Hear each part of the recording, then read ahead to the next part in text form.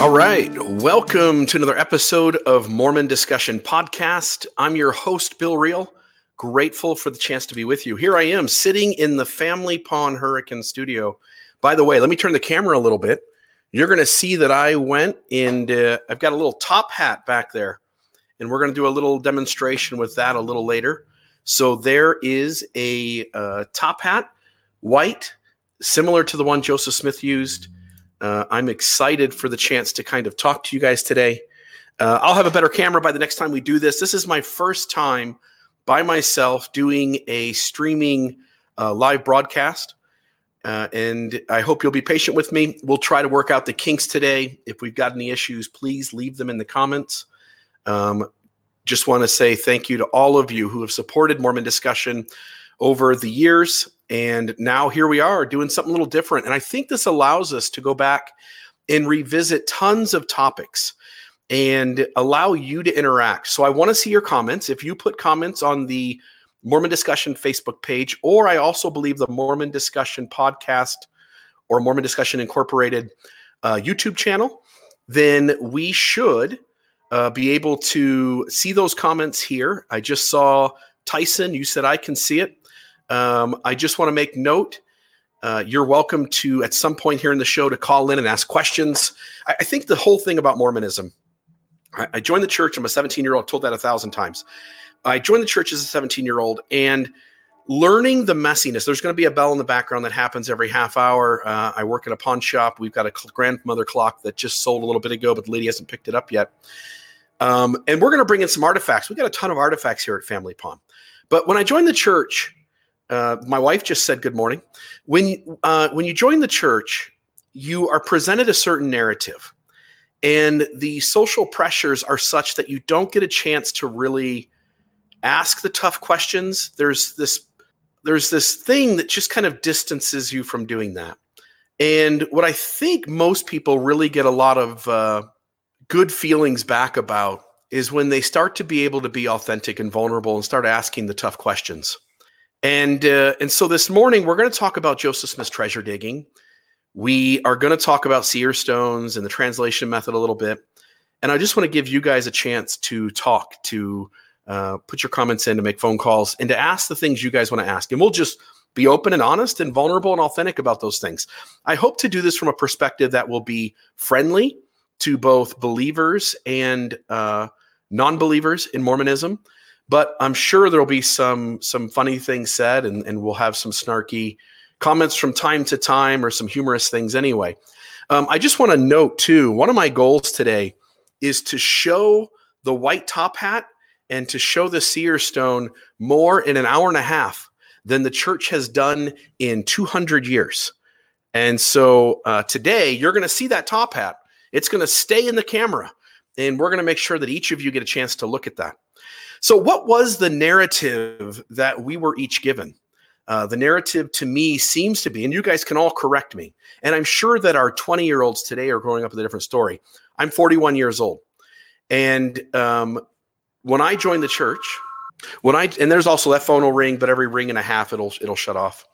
When I joined the church, I was presented a narrative, and that narrative was that Joseph Smith was a really good boy. So good, in fact, that when he was a young kid, he had to have leg surgery and he wouldn't drink.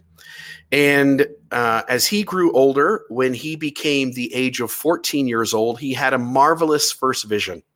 We call it the first vision because it's the first vision he had, and it's the first vision of the restoration. Innocent Joseph had a vision where he saw Heavenly Father and Jesus Christ, and they told him that there was going to be a great work for him to participate in. And in 1823, he is visited by an angel Moroni. And the angel Moroni communicates to him over the course of an entire night about where some gold plates are buried in a box. And Joseph Smith then, over the course of the next 4 years, goes to the box, tries to retrieve the plates, and it is not permitted to retrieve them until the 4th year. And so on the 4th year, he's able to get these gold plates, and inside this box are these really cool spectacles the Urim and Thummim, as they're referred to. And Joseph Smith then translates the Book of Mormon with the Urim and Thummim. And then what we end up with, oh, I dropped my hat. There goes the hat, everybody. It's the first edition of the Book of Mormon. And so let me grab a couple of props that I have inside my hat today. But first edition, Book of Mormon, we end up with it, sacred scripture.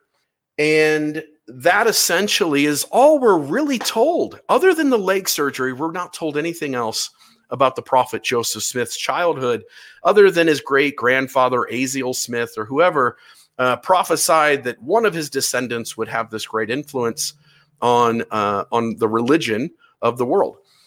And we don't get much more than that. And it doesn't make a lot of sense that we don't get more than that, because we have more information. And so today I want to talk a little bit about some of this information. So let's start off with in 1819. 1819, Palmyra is the frontier. And so in Palmyra, New York, is a lot of farmers, some merchants, but there is a very popular practice of treasure digging. And by the way, if there's anything issues with sound quality, you want me to talk louder, you want me to talk quieter, by all means, please, put a comment in. Hopefully I'll see the comment and we can make a note at that point.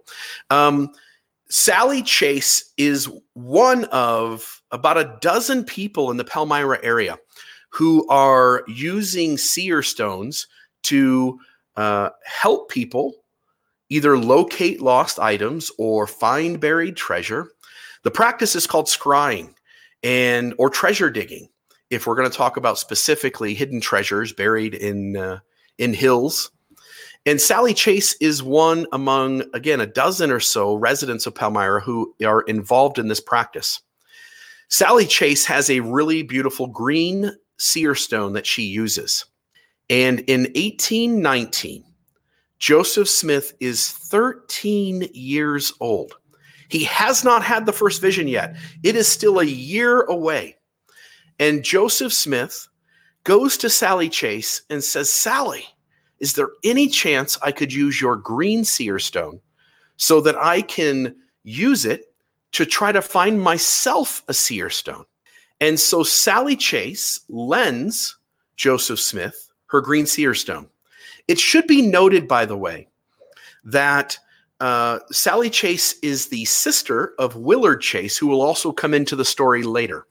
Joseph uses the green seer stone, and he locates through the stone that there is a seer stone prepared for him, that there is a seer stone that is available for him to go fetch and use. That seer stone just so happens to be 150 miles away. 150 miles. So I looked it up. How long does it take? Because this is a 13-year-old boy on the frontier of Palmyra, New York, who is told in some visionary experience that there is a seer stone for him 150 miles away. 150 miles. The average person on a moderate walk will take 15 to 20 minutes. If you walk a little swiftly, you can travel a mile in about 15 minutes. If you're doing a casual walk, it takes you about 20 minutes to cover the distance of a mile. Now, Joseph is 150 miles away. What that means is he has around a 50-hour trip to wherever this stone is located, and he has a 50-hour trip back.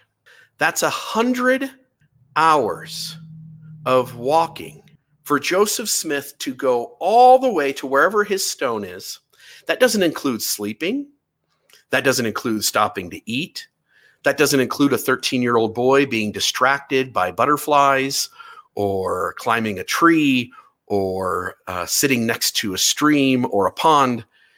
But 100 hours of walking for Joseph Smith to travel 150 miles so that he can go to the spot where he's told by Sally Stone that under this particular tree, buried near the tree or under it, is this rock. And we're told, let's just bring this up. We are told that the rock was white and opaque. And so Joseph Smith gets to this tree. Again, this is his story. He travels 50 hours, digs near this tree, and finds this white opaque rock. And then he travels 50 miles back to Palmyra, New York. Why wouldn't he ride? My wife, by the way, just messaged in. Why wouldn't he ride a horse? He's a 13-year-old boy. Who's letting him use the horse for a week? I don't think anybody. So again, there's going to be some level of conjecture in any time we talk about history. But let's talk about which conclusions, which ideas require the least amount of conjecture. And so maybe he rode a horse, but he would need the horse for then a couple of days anyway. But I don't think he rode a horse. We don't have any instance of him telling the story. We don't have any instance of anyone else talking about it. So it would be a 100-hour trip to go to the tree, dig it up, find the white opaque seer stone that's his, and bring it back to Palmyra, New York. Joseph then proceeded to become a scryer himself.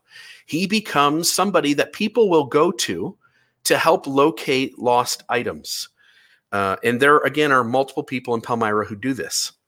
Brant Gardner, who is an apologist for the church, has written books on how the translation has occurred, as well as other things. And Brant Gardner says this about the role that Joseph Smith and his stone played within the community at Palmyra. Young Joseph Smith was a member of a specialized sub-community with ties to these very old and very respected practices. I want to stop there.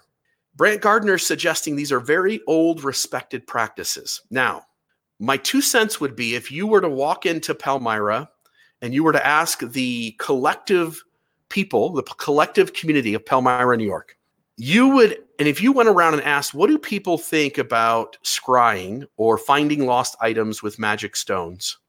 I think the majority of people would be like, that's kind of not real.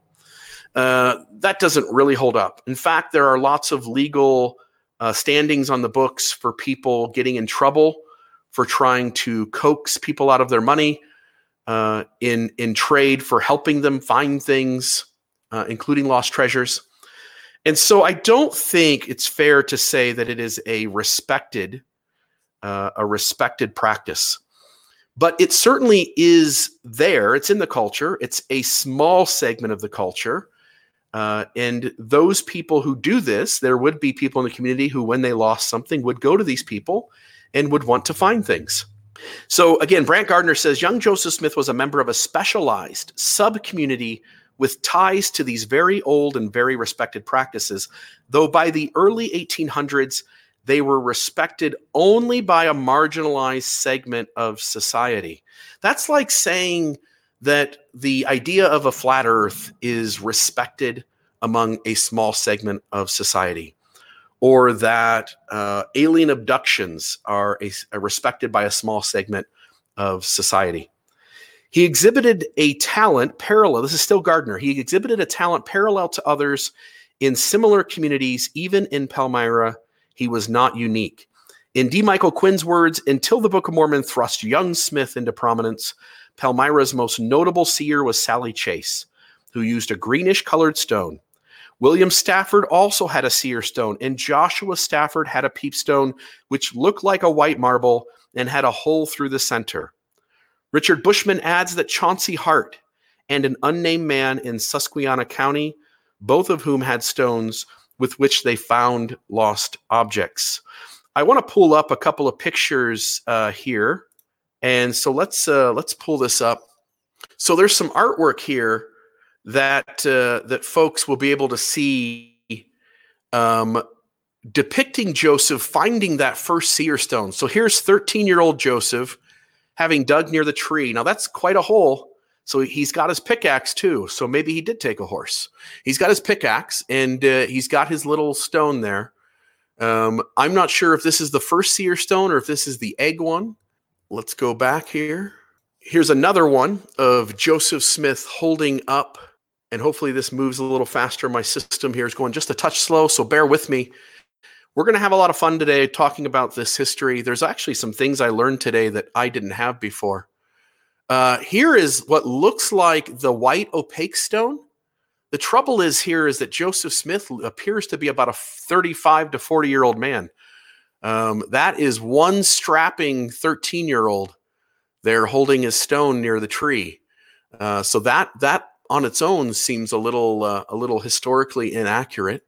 But who are we to decide how to talk about history? We've got some other photos there that we'll show here at some point too. So in 1822, so 1819, Joseph Smith gets his first seer stone. In 1822, now 1820, the first vision happens. So in 1819, he gets his first seer stone. 1820, the first vision happens. Joseph sees, allegedly, God the Father and his son, Jesus Christ, Savior and Messiah of the world. And then in 1822, while digging a well with Willard Chase on the Chase property, Joseph Smith, they gets down about 20 feet, and Joseph Smith ends up locating a brown egg-shaped rock. Now, I think it's actually Willard Chase who gets the rock and throws it up to Joseph Smith at the top of the hole.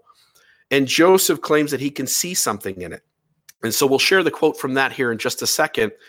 But I got something really interesting. So I went to the church history department yesterday, and I dressed up like Stephen Harper, and I snuck into the building, and I went into the vault. I followed David Bednar behind him, and I went into the vault, and I ended up going into the vault and getting the egg-shaped seer stone that Joseph Smith found while digging on the Chase property. You can see that right there. You don't believe me? Let me show you. Let's show you what the rock looks like. There it is, folks. It is the seer stone. I've got it. In reality, though, guys, a listener of the program took a 3D printer and printed me a seer stone, a replica stone, same size, same dimensions. And then he drilled a hole into it and filled it with some type of epoxy or hardener. And so now I've got my own replica of the seer stone. Let's bring our hat back over. We don't want to not have the hat in our viewing. We want to make sure that we show the hat often. Somebody makes mention about, doesn't Willard Chase claim it was his stone? This is McLean. Does he claim that it's his stone and Joseph actually stole it? So here's the quote. Joseph used this first stone, the white stone, to find the second stone, it's claimed. The second seer stone was reportedly found on the property of William / Willard Chase. It might be his dad, William. I know Willard Chase is the younger man. He's a friend of Joseph Smith in the community. And in 1822, Chase describes it as this. This is what Willard Chase says. I was engaged in digging a well. I employed Alvin and Joseph to assist me. After digging about 20 feet below the surface of the earth, we discovered a singularly appearing stone, which excited my curiosity. I brought it to the top of the well. As we were examining it, Joseph put it into his hat and then his face into the top of the hat. The next morning he came to me and wished to obtain the stone, alleging he could see in it. But I told him I did not wish to part with it on account of it being a curiosity, but I would lend it. So Willard Chase has the stone. It's on Willard Chase's property. Joseph says he can see things in it, and he even has the hat this early. So Joseph takes the rock and he puts it into the hat, and he ends up burying his face into it, and he's able to then say, I can see things. I want this stone. And Willard Chase says, you can't have the stone. It's pretty cool. I kind of like it, but I'll let you borrow it. Joseph never returns the rock. He keeps it for essentially the rest of his life, and eventually he does pass it on, I believe, to Oliver Cowdery. This rock, by the way, somebody mentions, McLean also mentions, this is iron-banded jasper. This one isn't. This is a 3D printer.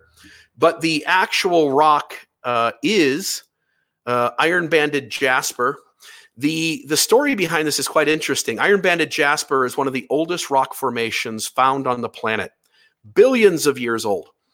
And what happened was when the oceans oxidized, the algae and all the other stuff that was going on settled at the bottom and formed iron deposits.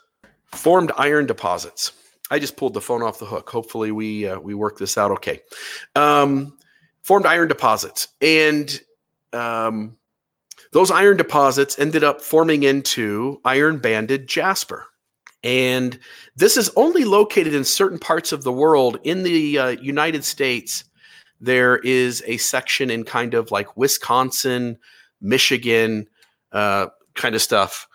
And there's really no reason that iron-banded jasper should be in the Palmyra area. And the stone, you notice, is really round and smooth. When we find iron-banded jasper, we actually have some in our case here at Family Pond. I'm going to take a phone call. Watch this. Hello.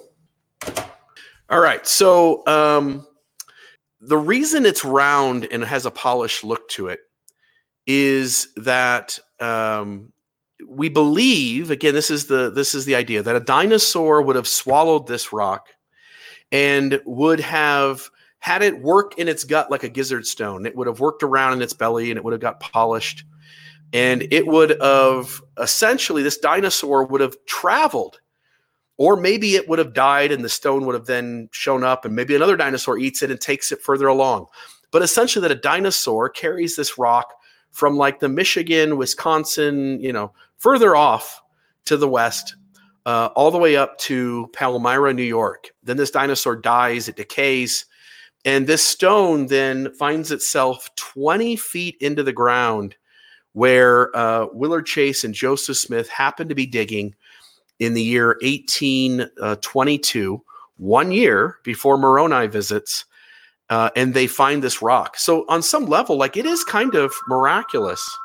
It is kind of miraculous that that this stone would be even there, even present, even sitting there for somebody to find. So there is some level of like highly unlikely coincidence that goes into that.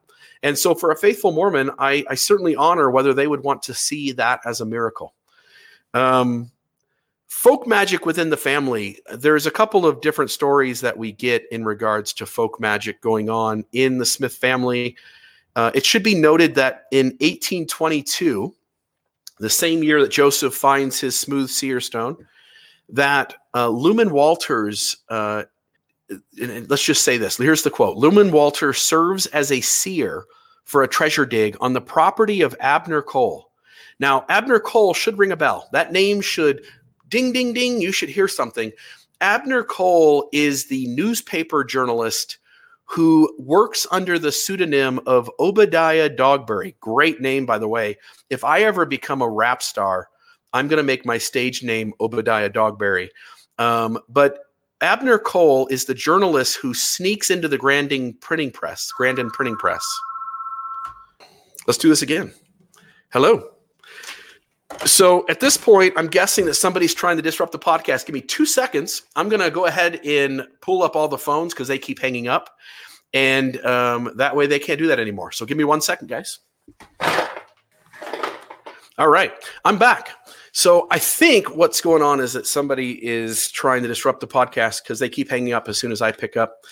Abner Cole is also hiring treasure diggers to work on his property. So in 1822, Luman Walters serves as a seer for a treasure dig on the property of Abner Cole, a.k.a. Obadiah Dogberry, in Palmyra, Wayne County, New York. Joseph Smith Sr., Alvin Smith, and Joseph Smith Jr. participate in this dig. Walter digs 3 times on the hill Cumorah and suggests that Joseph might find a treasure there. This is originally sourced from D. Michael Quinn, Early Mormonism, and the World Magic View.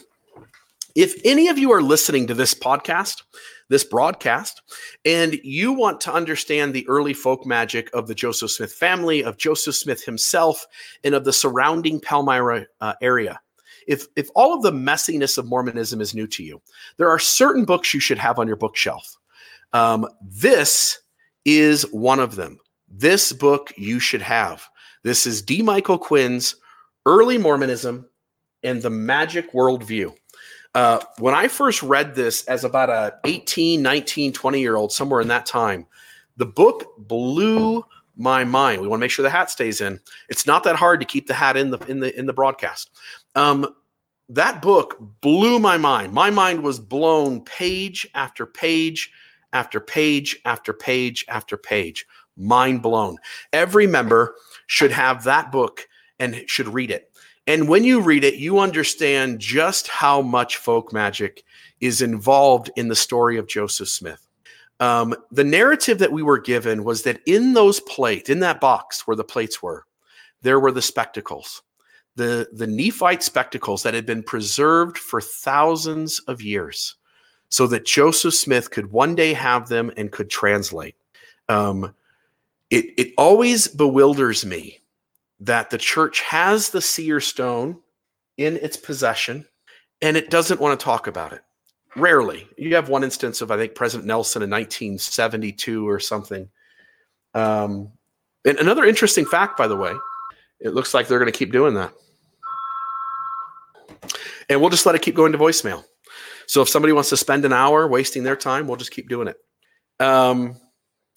The seer stone that you see here, it could have easily been told to us, but the trouble, I think what we run into in Mormonism is that if we start talking a lot about this stone and how Joseph got it, we also have to connect it to this story of folk magic. And so we have to have a conversation about Joseph Smith's magic.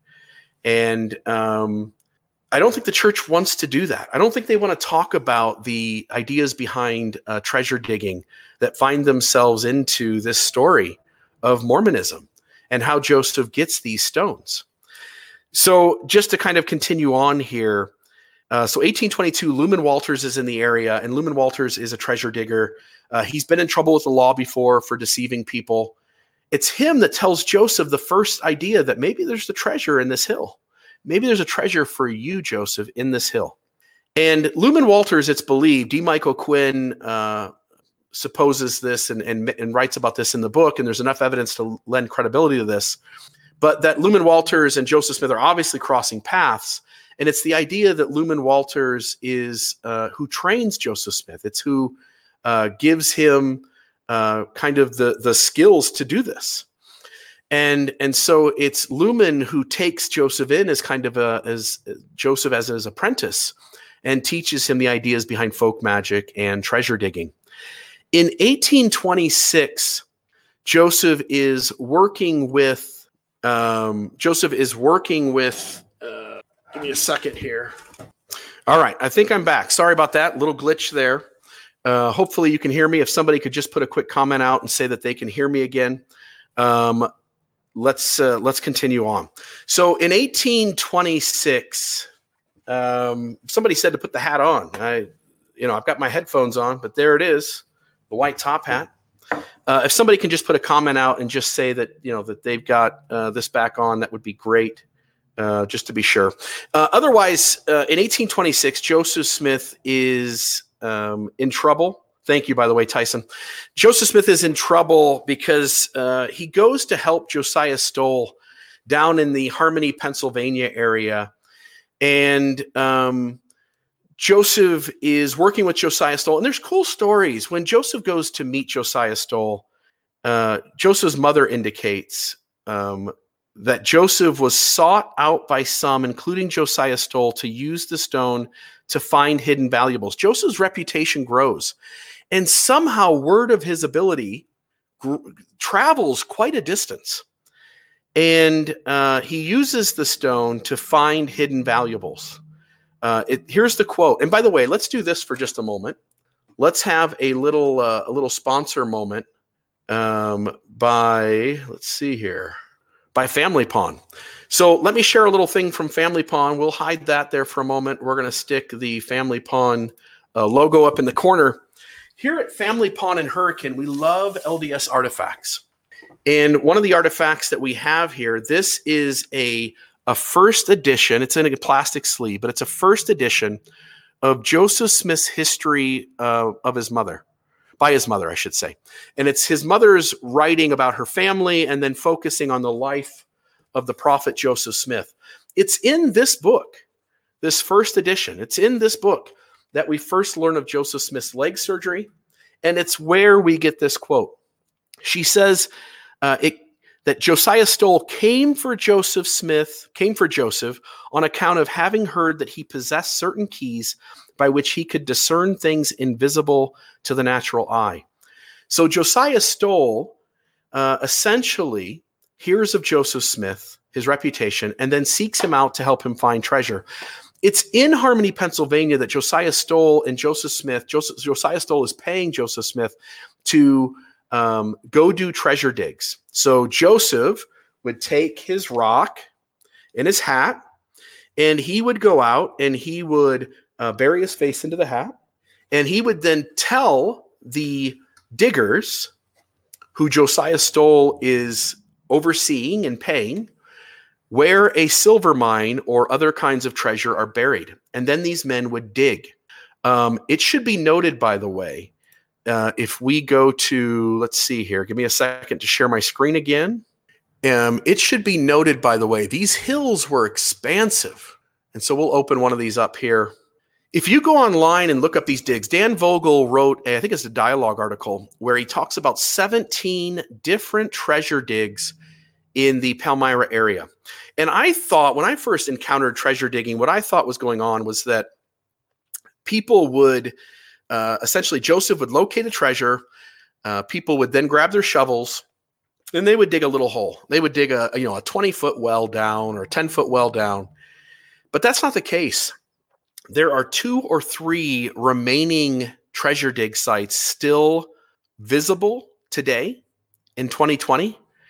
And these are significant caverns dug out into the sides of hills.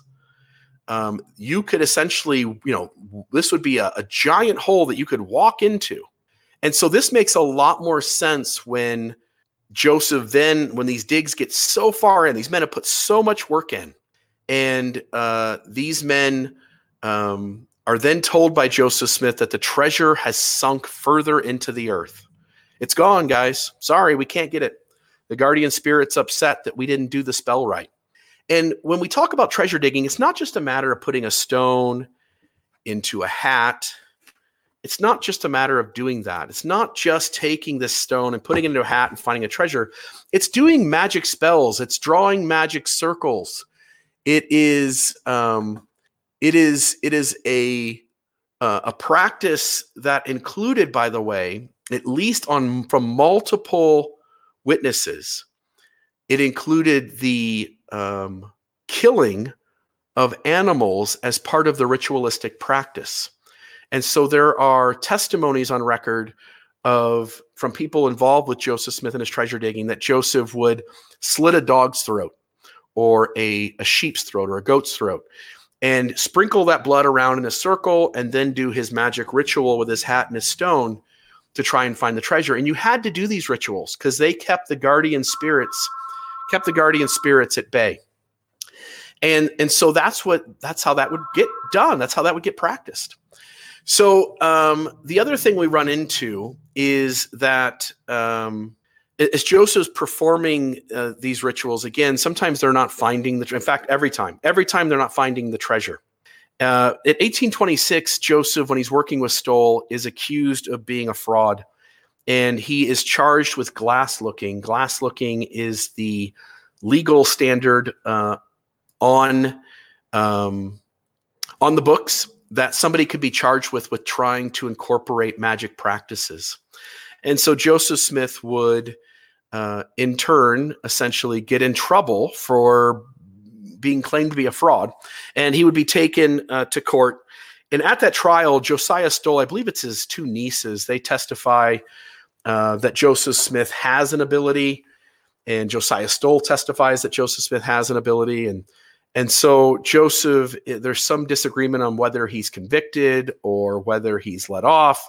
There's some debate that perhaps the judge just said, like, look, Get out, you escape, you run, you get out of here, and just don't come back. We just don't want your kind here. And so Joseph, in 1826, we have, by the way, I'll show you this. We have the court document. It was kind of cool that this was found, but we have the court document that shows the 1826 glass-looking trial. I'm going to see if I can magnify this at all, and it doesn't look like it's going to let me. It's not. So unfortunately, there we go. Look at that.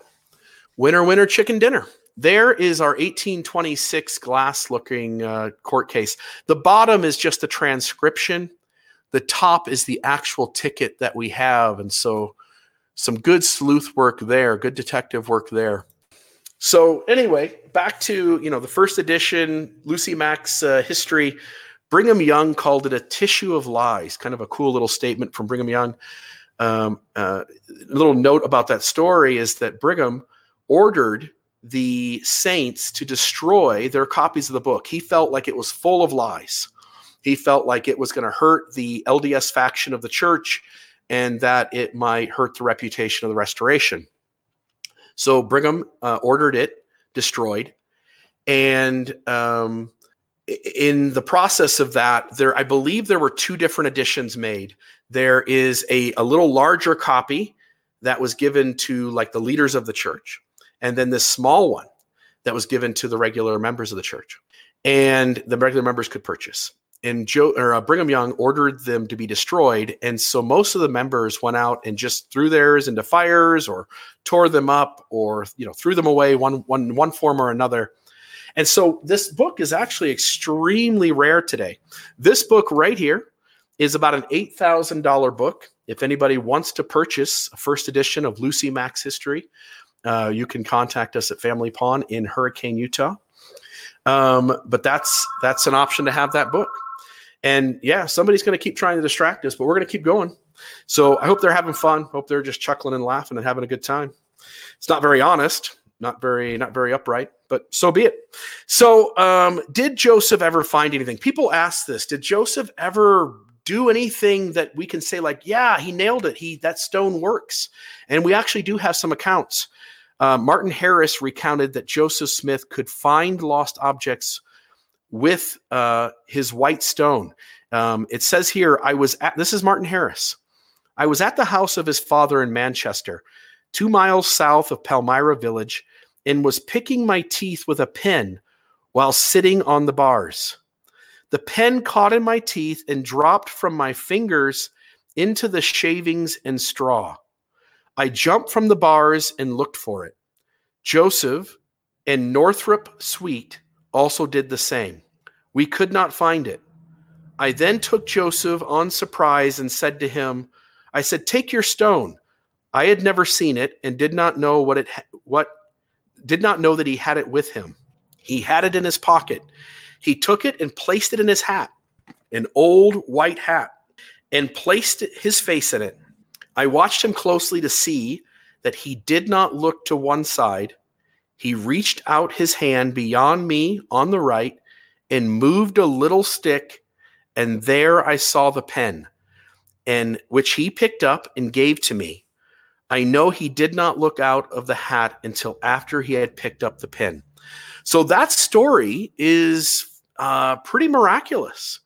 And, you could claim that Joseph saw the pen before, but Martin catches him off guard, asking him to use the stone. So I don't know what to do with that story. That is a cool faith-promoting story about how Joseph Smith could have miraculously used his seer stone to locate something. On the other hand, we also have all these treasure digs where Joseph says that there are Spanish silver mines, which, by the way, don't exist. Claims that there are Spanish silver mines in the sides of hills. Josiah Stoll and a bunch of men that work for him then dig into these hills, and no Spanish silver mine is ever located. So on one hand, we are challenged as non-believers with a story that Joseph uses the stone to essentially find a needle in a haystack, almost essentially literally.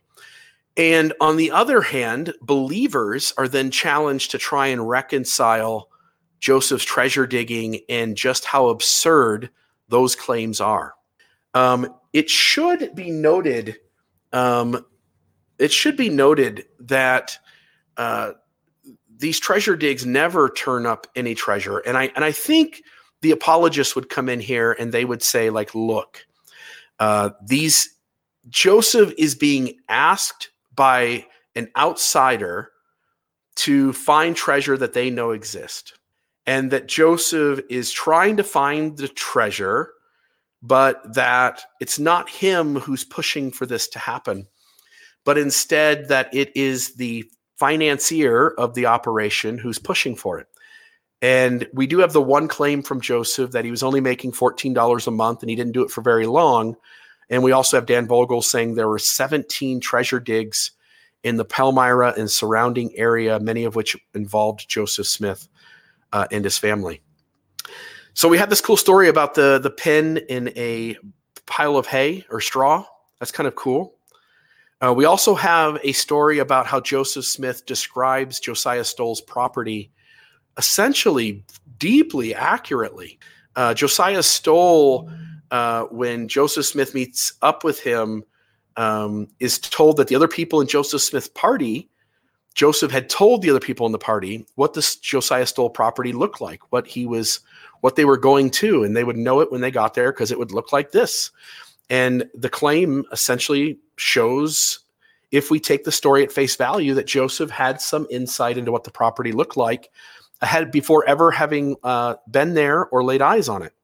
McLean makes note, and it should be noted, we have testimony. He says we have testimony from people in his treasure digging camp that Joseph told him behind closed doors that he really can't see anything in the stone. Yes, we have multiple statements from people, including Emma Hale Smith's brothers and father, that indicate that they were told by Joseph that he couldn't see anything in the stone and that it was a fraud and that he would give it up and quit. But his story to faithful believers was something very different. My friend Chris Bloxam, who owns the family pawn that I'm working at right now, says ordering books destroyed hasn't really worked out very well for dictators throughout the past. It hasn't. Destroying literature is an abominable thing. It essentially destroys history when you destroy writings. And it seems like only when an institution or an entity or a people or a person are afraid of things do we end up those kinds of people ask for things to be destroyed. And it really just doesn't, it's really an abominable thing. When I think of all the cultures through history where foreigners come in and suppress the people and destroy their writings, the amount of history lost to the world, it's extremely sad. Jonathan Streeter says people who can find treasure with stones generally do so for themselves if it's real power. Why get paid pennies to find gold for somebody else? Good point. Again, just to note, no gold or silver mines are ever found. It also should be noted that the assumption here on the treasure diggers' part, Joseph Smith's part, and other treasure diggers, there is a treasure, Spanish silver mine, gold bullion, some type of, I shouldn't say gold bullion, but gold pieces buried in a hill and protected by a guardian spirit. And to find this treasure, you have to use a seer stone. Strangely, the gold plates are also buried in a hill, protected by a guardian spirit named Moroni. It's buried in a hill. It's a treasure there. There's some ritual needed to get to it. There's involvement of seer stones.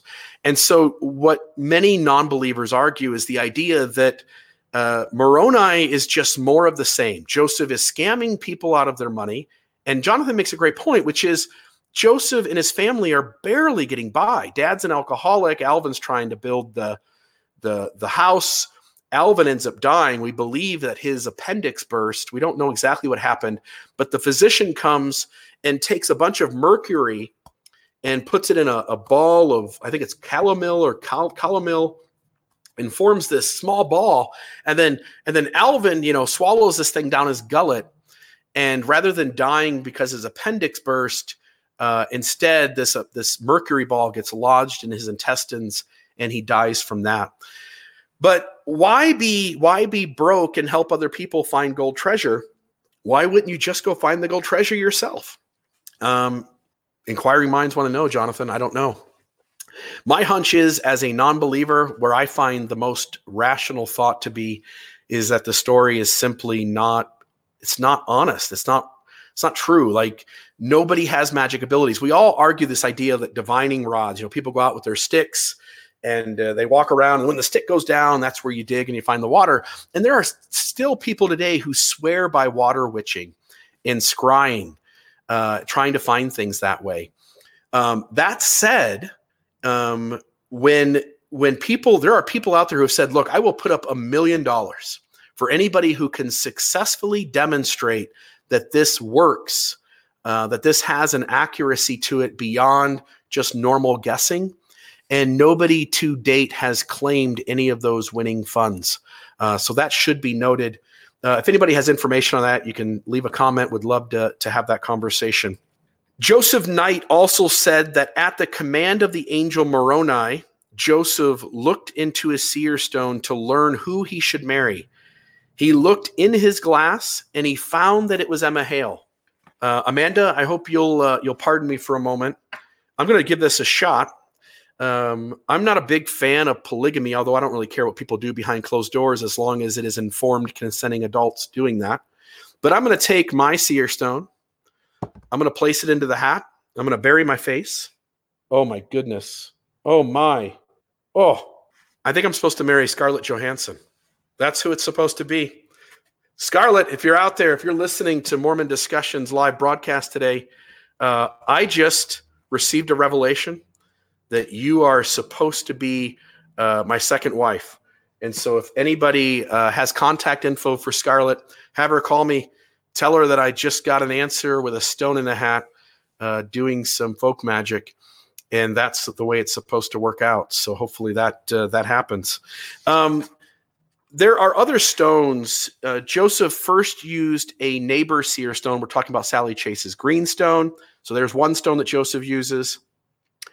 It should be noted that Joseph has the brown egg seer stone. Hey, Mark just said he sees Shakira. Good revelation, Mark. If your hair stood up on the end, if your neck got tingly, I would trust it. Jonathan Streeter says this sounds like half the proposals at BYU. Yeah, one-way revelations sometimes happen when people are at BYU and on the dating scene. Joseph also later on in his life uses 2 other seer stones. That should be noted as well. I'm just trying to check my notes here. Joseph would later discover at least 2 more seer stones in Nauvoo on the banks of the Mississippi. These stones seem to have been collected more for their appearance.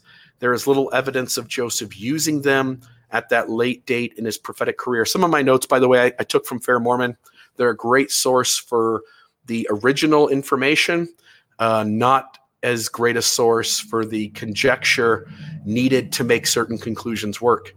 One witness reported, this is the description, by the way, of the brown stone that the church has had in its possession.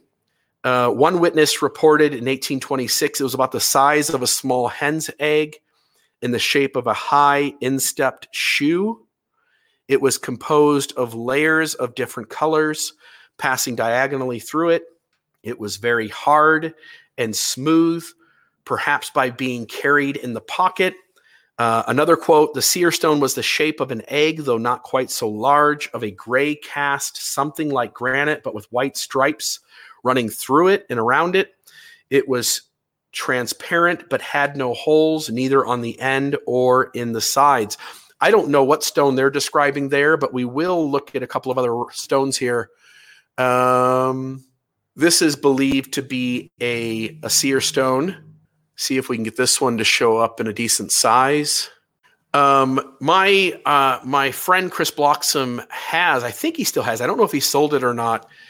He has a fraudulent seer stone that Mark Hoffman created.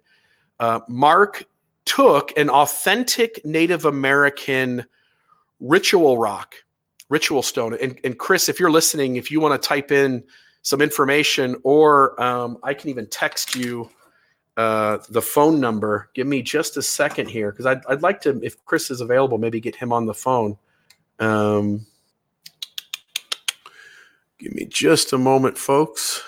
I'm going to send him a quick text. He knows this story. It's a pretty cool story. And if he calls in, we'll try to pick that up. But essentially, Mark Hofmann took a authentic Native American ritual piece and ended up putting a hole into it and did some other kind of etchings into it, and then created a provenance for it, created a story that explains how it originated. And then that essentially now becomes a fraudulent item that was originally something real and legit, turns it into something tied into the Mormon folk magic story, and then sells it off to people. Eventually, the item came up for sale, and Chris purchased the stone. And so I'm gonna move on here, but I wanted to give me a second. I wanted to at least give him a chance if he's there to call in at some point. All right, let me turn my phone back on airplane mode. So there's the description of the two stones. Again, I don't know if the second one refers to the brown egg and the person just kind of had some distorted memory. Memory, by the way, is something that does get distorted over time. Joseph may have used his seer stone to view the location of the plates after Moroni told him where they were. So in other words, Joseph used the brown seer stone to locate the gold plates in the hill Cumorah. There is considerable evidence that the location of the plates and Nephite interpreters, the Urim and Thummim, the Nephite spectacles, were revealed to Joseph via his second white seer stone. Now, I don't know that he had a second white seer stone. As far as I know, he has the white, opaque, translucent seer stone. And let me give me a second here. Chris, are you there? You're in the shower. You're probably just taking your spray and drying off, my friend. Let's go to the comments. I just want to make sure if you guys can hear Chris, make sure that you leave me a little note that you can hear him, but you should be able to. I want to make sure here. Give me a second. Give me one moment here, Chris. Remove from stream. Yeah, I don't know if people can hear. I don't know if people can hear you quite yet. So give me a second. All right, so people should be able to hear you now. Tell us about this Mark Hofmann. The story behind it. Do you still have this thing? I do. It's a Native American amulet that would have been worn around the neck with leather straps. But what Hofmann did was buy the amulet and then create a document where he says it was bought in Logan, or it was found in Logan, and I believe 1850s. There, I'll shoot you a pic of it real quick. But it's what he says was the man says this was a stone used by father to determine the gender of the baby being born to mother. So I don't know what the guy did. I don't know if he got down on one knee, held that stone up to his wife's belly, and like, yeah, I see a boy in there. I see a girl. You know, better not be no Lamanites in there. I mean, you know, who knows what he figured out. Yeah, but, yeah. It was classic Hoffman in that he has even some scribbles out on the paper. I'll shoot you an image of it real quick. It's pretty cool. I'd love to see it. But it should note, Chris, I mean, you and I talk about this stuff all the time, that what makes Hoffman's gig work is that he goes back into early Mormon history and he's constantly pulling out actual historical themes. And so the idea of using seer stones, it's real. It's a piece of history the church has up until recently tried to avoid. And so the church has a real interest in buying these artifacts and essentially keeping them out of the public eye because it protects the narrative, the correlated narrative they're sharing. And so Hoffman's brilliant at taking real historical themes and then implementing them into his frauds. Exactly. It was one of his brilliances. Absolutely. Cool. Yeah, awesome. You have a great day, and I'll talk to you soon, my friend. You got it, man. I'm going to finish my shower and shoot you that image off. Okay, sounds good. See you. Yeah, bye-bye. The holes in the stone, somebody's asking, the idea would be that you would put your eye through the hole of the stone, and that's where you would see the visionary thing happen. It gives you a place to focus. And so this rock would be a lot different, and that rock doesn't have a hole. But the other ones did. And so give me a second here to find, let's see here. Sorry, when you're doing the streaming stuff, you got to constantly be switching between different screens. We're going to go for about another half an hour, folks, and talk a little more about some of this stuff. But the stone should open up there. You would essentially have a place to focus on the hole in the middle. And so you would put that into a hat or hold it in your hand, and that eye hole would give you a spot to kind of look through, and you could then focus your attention there, and then you would start to experience second sight, or see with your spiritual eyes. And you can start to see how much all of this folk magic ties into Mormonism when you understand this idea of second sight and spiritual eyes, and then tie it into what many of the witnesses to the Book of Mormon, Martin Harris, David Whitmer, Oliver Cowdery, who all claim to have not had a physical experience, but had a spiritual experience, and sometimes use the words of seeing with their second sight or their spiritual eyes. Maybe. Hey, McLean suggests that maybe it's Scarlett Johansson who's been trying to call me lately on the phone. That may be possible. Let's go forward though. There's the quote again from Joseph that he used the stone. It said, and this was it says one account. I don't have a name of who it was, but it says, I had a conversation with Joseph and asked him where he found the plates and how he came to know where they were.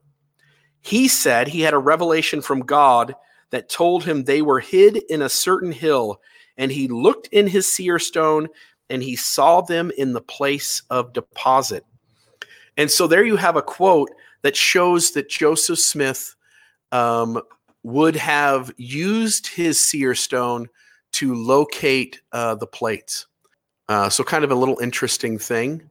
It's interesting too. I mean, Mormonism has always avoided telling this story. And yet at times people outside of the church have gone out of their way to tell the story. One of those instances is right here. It is South Park. And so the cartoon South Park showed the Joseph Smith using the hat, using a stone to receive revelation long before the church was ever comfortable talking about it. The church had the stone in its possession. It knew the story, and yet it continued to perpetuate a correlated narrative of Nephite spectacles. And I can see why. It did not want to get into talking about treasure digging and folk magic. These are some of the articles. By the way, I think this is from D. Michael Quinn. These are some of the magic articles that I believe Eldred G. Smith might have possessed. Eldred G. Smith was the last general authority patriarch of the church. And Eldred G. Smith would have been kind of the person that the Smith family artifacts would have been passed down to. And so in this particular instance, this is the satchel. The other day, Jonathan Streeter and I did a podcast where we talked about a handbag being worn around Joseph Smith's neck, and there was a depiction of Joseph wearing that. Here it is. It would have contained magical parchments in it. Joseph, by all the stories we've read today, kept his stone on his person inside a vest pocket or a pants pocket or a shirt pocket.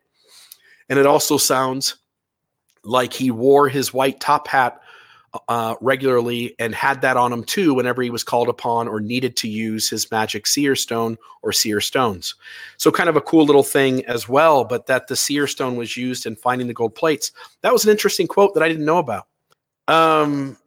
We also have a cool story. Martin Harris testing Joseph Smith. Once Martin found a rock closely resembling the seer stone, Joseph sometimes used in place of the interpreters and substituted it without the prophet's knowledge. When the translation resumed, Joseph paused for a long time and then exclaimed, "Martin, what is the matter? All is as dark as Egypt." Martin then confessed that he wished to stop the mouths of fools who told him that the prophet memorized sentences and merely repeated them. My gut tells me that there's two options here. You can believe that story. And again, the story is that they take a break from translating. They go out near a stream. Joseph is off in his own space doing something. Martin sees a rock that looks a lot like the seer stone. Let's be honest, folks. How many of these rocks, let's go right there. You are. How many of these rocks have you seen in your lifetime that look that round and polished and have that kind of color? There should be almost zero. No one that I know of has ever found an iron-banded jasper rock in the shape of that seer stone. And so we ought to note that. We'll keep the hat there in view. We don't want that thing to be hidden away. So we could believe that, Joseph puts his head in the hat. It's all dark in there. He can't see anything. But let me just tell you, by the way, I've got a white top hat. I've got my face buried in it. I'm excluding all light. I have lights on here. So I don't know what it would be like with a bunch of candles lit or the sunlight coming in the window, or if I'm sitting next to a window, which I assume they would because they have to write and dictate as well, that when I bury my face into this hat, there's no darkness in there. You just see inside a hat. So as I bury my face and I'm excluding all light, there really is no light excluded. I can see as well into that hat with my face out of it looking in as I can with my face buried in the hat. So I can imagine Joseph. Martin Harris takes a different rock. In fact, I've got one here somewhere. See if I can find it. Don't see it handy at the moment. But I had another rock about the same shape as the seer stone. Imagine I put that in there. I bury my face. If I'm Joseph Smith, I'm now looking dead on at this other rock. I've had my rock for years. I know what my rock looks like. Suddenly I have this stupor of thought wondering, what the heck's going on? And it clicks because I think Joseph has street sense. I think he's a smart guy. I certainly would figure this out. I don't think that it would trick me at all. I would look at that rock and I would notice that it's not my rock. And I would go, why do I have a rock that's not my rock? And my first assumption would be, I'm getting played here. So let me turn the tables on the other person and let me play as if it just isn't working. And then we'll see what happens. And so that should also be noted as well.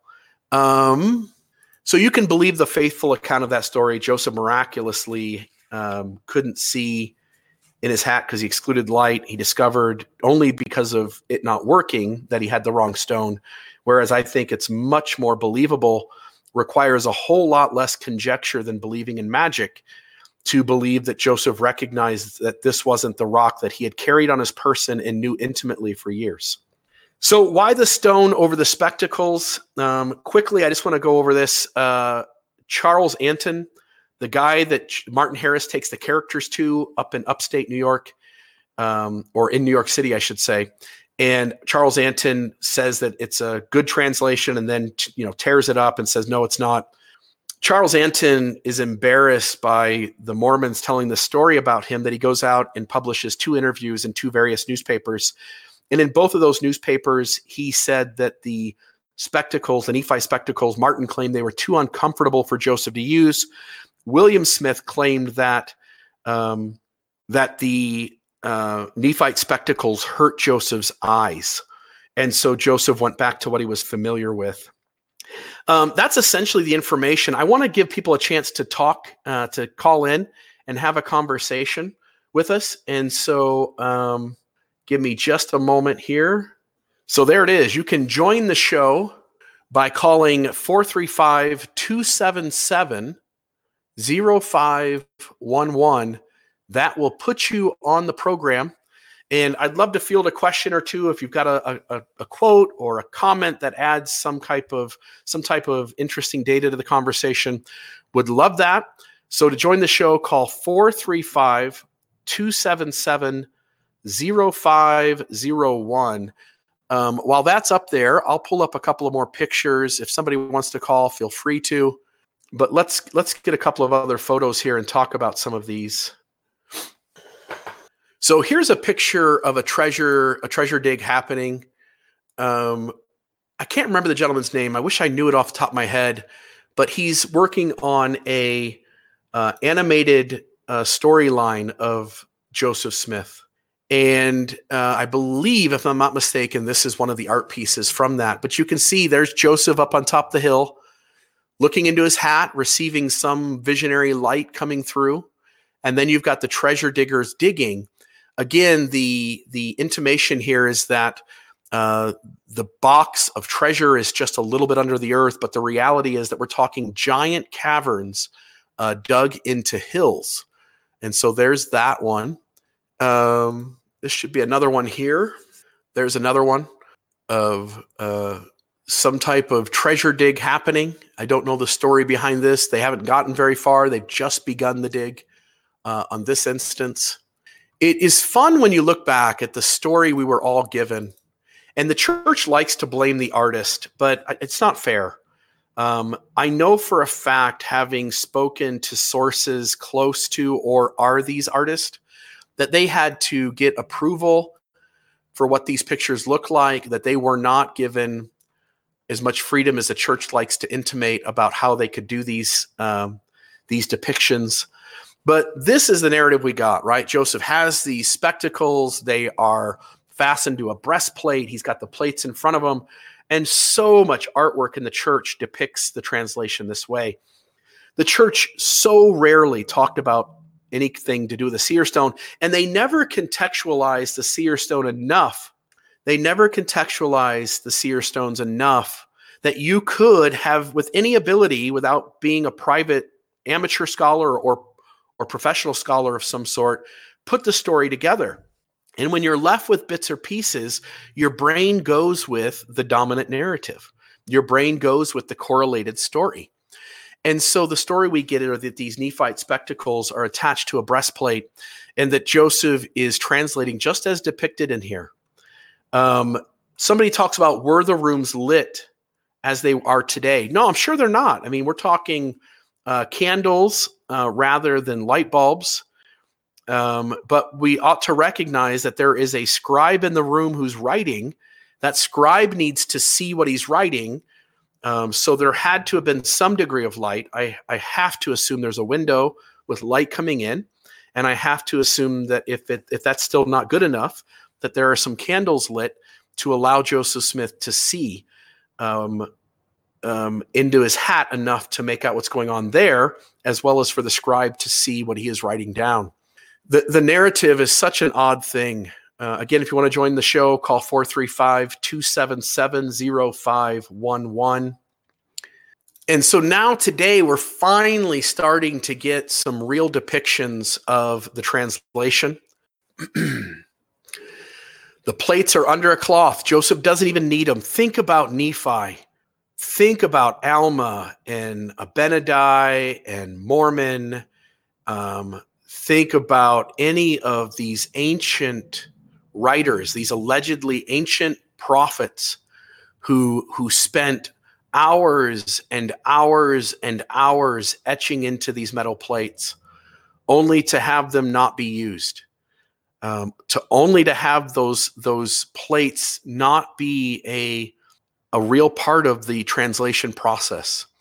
And once you understand that Joseph can just bury his head into a hat and tell the Nephite story, then you never even need plates to begin with, because now Joseph can just put his head in a hat and God can just communicate to him this ancient history, even if those ancient prophets don't write that history down on plates, because that's essentially what's happening anyway.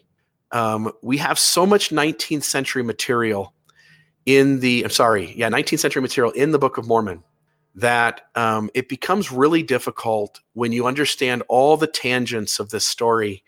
Treasure digging, whether the plates were needed, spectacles to a stone. When you consider, Brigham Young saying that Moroni had to go all the way to Manti to bless the temple site, that kind of travel becomes absurd. It requires so much conjecture to make these accounts work. So much conjecture to make these accounts work. That it just becomes that the moment and again, I'm an outsider now. I'm excommunicated. I stopped believing. I was excommunicated for telling the truth about the dishonesty of a specific leader, Jeffrey R. Holland. And once I stopped believing, everything made sense. Like I no longer had all these mental gymnastics, all these mental gymnastics and loopholes to go through, it just became clear, like, oh, it's just not true.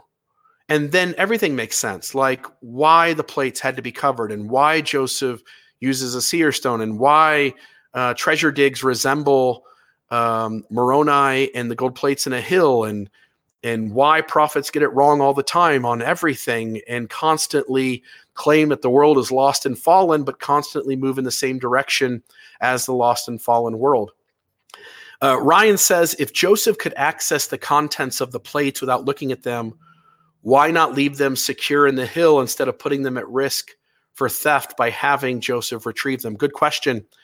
Good question. The plates would be safer anywhere other than in Joseph's possession while he's using them. And then there's the idea, right? Like somebody will be smitten dead. Like, don't look at them. Don't you take that sheet off of them and look at them. You'll be struck dead immediately. And then that also begs, why even then protect them while you're running through the woods with people trying to take them from you, because you could just show that to them and they would just be struck dead. The other thing is, why not use the seer stone in the hat to locate the lost 116 pages? You see, the moment you start asking logical questions, you have to start adding in conjecture, lots of it, to make the believing story hold up to work. And so we're left with a Mormonism that is slowly beginning to fade away. Bruce R. McConkie's Mormonism, that Mormonism that was fun. We had answers to every question. That is slowly vanishing, if not already gone.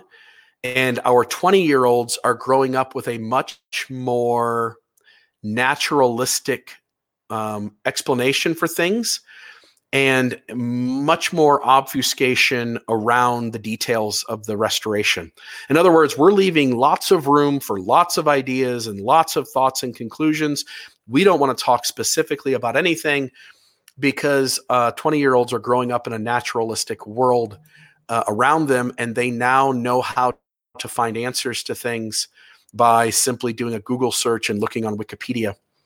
Here is a art depiction by, I believe it's Anthony Sweat, if I'm not mistaken, is the artist. And there you have a depiction of Joseph getting ready to bury his head into the plates. That must be Oliver Cowdery behind him, doing the transcription, doing the dictating. I'm sorry, the writing down. Anyway, if anybody wanted to call, we're going to go for a couple more minutes. 435-277-0501. I hope still have that. So certainly would love to hear from you. The last thing I wanted to show, and this is for me the giant crux of all of this. There's a level of deception from Joseph himself. Joseph doesn't want you to believe that there's a seer stone involved. He wants to avoid talking about it. He wants to avoid any kind of conversation about seer stones, about treasure digging, and that becomes crystal clear here. Give me a second. Banner. Let's get rid of the phone call line. Joseph Smith said, I obtained them and the Urim and Thummim with them. So Joseph is telling you what he means by Urim and Thummim. The only Urim and Thummim that was with the plates is the Nephite spectacles. We're always playing word games in Mormonism. Urim and Thummim, that could be anything. Could be a rock, could be the Nephite spectacles. It could be your breakfast pancakes. It can be anything. But Joseph here tells us what it is. It's the item that was found with the plates. I obtained them and the Urim and Thummim with them, by the means of which I translated the plates, and thus came the Book of Mormon. So here we have Joseph Smith telling you that he used the Nephite spectacles to translate the plates. That's the story I grew up with. That's the story every other 35 to 120-year-old grew up with. And today, the church says, no, that's not exactly true. We think both items were used. And here's the trouble. Again, we're getting into where the church whitewashes stories and doesn't give context. When Martin Harris switches the rock on Joseph, it is very clear. Martin Harris is only involved in the first 116 pages. It is very clear that Joseph has already switched based on Charles Anton and based on Martin Harris switching out the rocks. It is already crystal clear that Joseph is only using the seer stone at this point. The Nephite spectacles are too uncomfortable. They hurt his eyes. And by Charles Anton's testimony and Martin Harris's testimony, we now know that the egg-shaped seer stone is the primary mode of translation for the entire Book of Mormon that we have today, because that book does not include the 116 pages. And so today, what we have is this rock. This rock is the translation method for the Book of Mormon. I should note here, folks, would you please consider donating the Mormon Discussion Podcast? We plan to do a lot more of these. We plan to have live conversations about the various data in each of these messy issues. If people can help the podcast, if you do one thing today, if you'll go on to mormondiscussionpodcast.org, if you'll hit the donate button, if you'll donate $5 a month, $10 a month, this takes time, obviously, right? To put together all of this stuff, these pictures, the quotes, the data, these are things I know well. They're ruminating in my head, but I still have to do research. I got to go back and refresh my memory. I got to go back and grab interesting things. If any of you are finding this beneficial and want to see these kinds of things go on, would you please, please, please become a recurring donator at mormondiscussionpodcast.org. Click the donate button, donate $5 a month, $10 a month. If you're more financially capable, $50 a month, $100 a month, $1,000 a year, whatever you want to do, you can put the amount in too, I believe. But it really helps the podcast. It really helps us do these kinds of things, such as these live broadcasts. I'm Bill Reel. Was a Mormon for over 2 decades. I understand the history quite well. There are people who know Mormon history better than me. There are people who know specific arenas of Mormon history better than me. But I don't think there's 25 people, 50 people maybe, who understand the history overall, breadth and scope, the ins and outs from various pieces and parts of Mormon history, as well as, say, Radio Free Mormon. I think he does. I think people like D. Michael Quinn. I think people like Richard Bushman. But I think I understand Mormon history well. I think I understand the tangents that affect this. And I want to talk about these kinds of things for lots of years to come. But in order to do that, I need folks to be willing to contribute financially so that the podcast can grow. Mormon Discussion raised about $30,000 last year. Other podcasts raised their own funds, but Mormon Discussion raised about $30,000 last year. And to be honest, going forward, we got to increase that. I would love to do more of these kinds of things and to dedicate more time to this kind of stuff. But at that point, we would need donations to kind of go up. I hope each of you are having a great day. Thanks for joining today. It's been my pleasure. I hope you've learned something about Joseph Smith and his treasure digging and his folk magic, and about these really awesome seer stones. And you can come buy a piece of iron banded jasper at Family Pawn if you want to stop in. We do sell them. We also have Book of Abraham facsimiles and other types of Mormon artifacts and replicas. And so we'd love to see you stop in the store. You're welcome to come in, and I'd love to talk with you. That's the Hurricane location, or in Southern Utah, we call that Hurricane. Hope you guys have a great day. Thanks for joining us, and I'm out.